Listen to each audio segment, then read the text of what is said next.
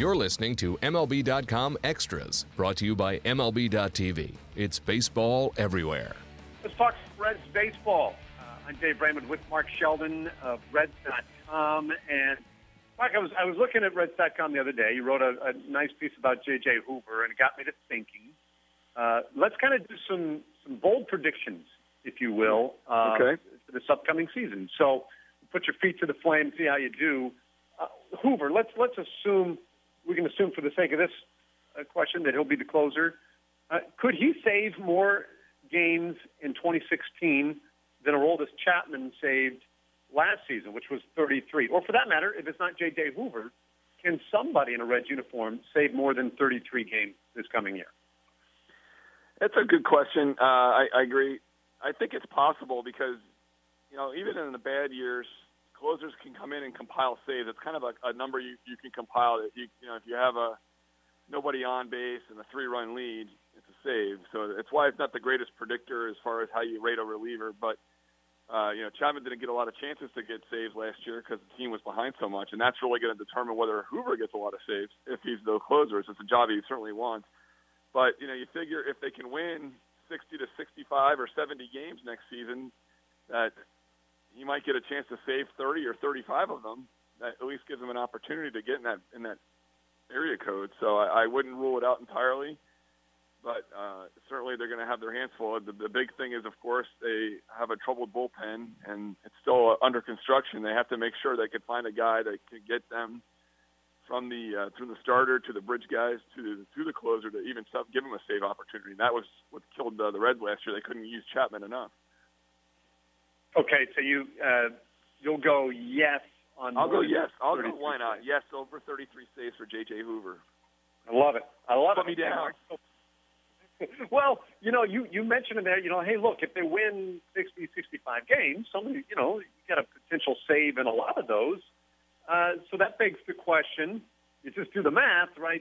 They're hovering right in that 100-loss territory, and I think a lot of people would expect that they'll be in that range. Will this team lose 100 or more games this year? Yeah, I think 100 is a good number to look at. Now, I will say this: they've only lost 100 once in the entire franchise history, which was 1982. I believe they lost 101 games, and that team was pretty horrible. People in Cincinnati remember the names like Dan Villadero and Wayne Krenchicki and Paul Householder, and those guys were not strong members of the post Big Red Machine era. And the Reds maybe are starting off from a little bit of a better area. They have Joey Votto, who's certainly a marketable and bankable production guy. And then you have guys like Devin Mesoraco coming back and Zach Cozart and things like that. But the pitching staff is so unproven and has a lot to come back from after last season that it's going to be awfully hard for those guys to support what goes on, whatever happens offensively. So I think 100 losses is certainly one I would be safe putting my name on. Think about that. You're talking about two teams in the division now, too, because Milwaukee could easily be in that conversation of 100 losses. Last year, the Central almost had 3 100-win teams, and this year you're looking at the possibility of 2 100-loss teams. That's just insane. And it does seem to me that the 100-loss mark has lost a lot of the negative connotation, if you will, because it's part of a rebuilding plan anymore. It is, excuse me, and they're going to have to play the Pirates, Cubs, and Cardinals about approximately 60 times, rounding upward, and that is that's certainly a lot to ask. I don't think they're going to go 0-60 against those guys. Of course, they're going to win a fair share of those games, but it's they're going to definitely have their work cut out for them. It's going to be very hard, and other teams like the Phillies are going to go through this, and the Brewers, like you said. And the word isn't tanking so much, but it is rebuilding, and teams are looking to get draft picks and develop the guys in the major league level, and that's what the Reds are doing. And put me down for 100. Yeah, fine line between those two words, rebuilding and tanking. But that's a good point. It is. So what about this? We've talked about it in the past. Opening day, will Brandon Phillips be in a Reds uniform? I would say yes. Nothing has shown me that there's a deal in the works to get him out, and even if there was, if they did strike a deal, he already just disallowed the trade that they had in place to send him to Washington, which looked like a perfect fit for him in the sense that he could go somewhere and have a chance to win a World Series rather than being a part of the first years of a rebuilding process that he won't be around to see the finish of. So I would say it's a very safe bet that Brandon Phillips will be here unless he shocks the world and approves a trade to another team. But I don't know of any other team right now that would have been as good of a fit as Washington. So along those lines, Jay Bruce in a Reds uniform opening day?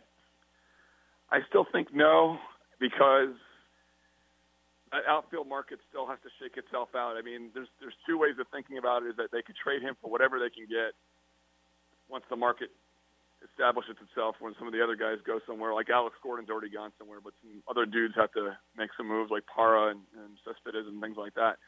But the other idea is that they hold on to Bruce, let him start the season, and reestablish his value and try to trade him closer to the deadline. When, of course, he still has the option year after 2016, so that doesn't mean that a club could pick up the option and have that extra year and not that much money, $13 million. So either option might work, but I still think they're gonna try to trade him before spring training. All right, so this one is not so much a binary yes or no question, or thumbs up, thumbs down. It's a little more challenging from the bold predictions standpoint. Devin Mesoraco, how many games will he play in 2016? I'm going to put him down for 115 or so, at least behind the plate. Not counting the pinch hitting appearances. I think he's been talking about how healthy he's been, and he's been feeling pretty good. But there's no way of testing that until you see what he does in game situations and taking foul balls and the hip injury and repairing that.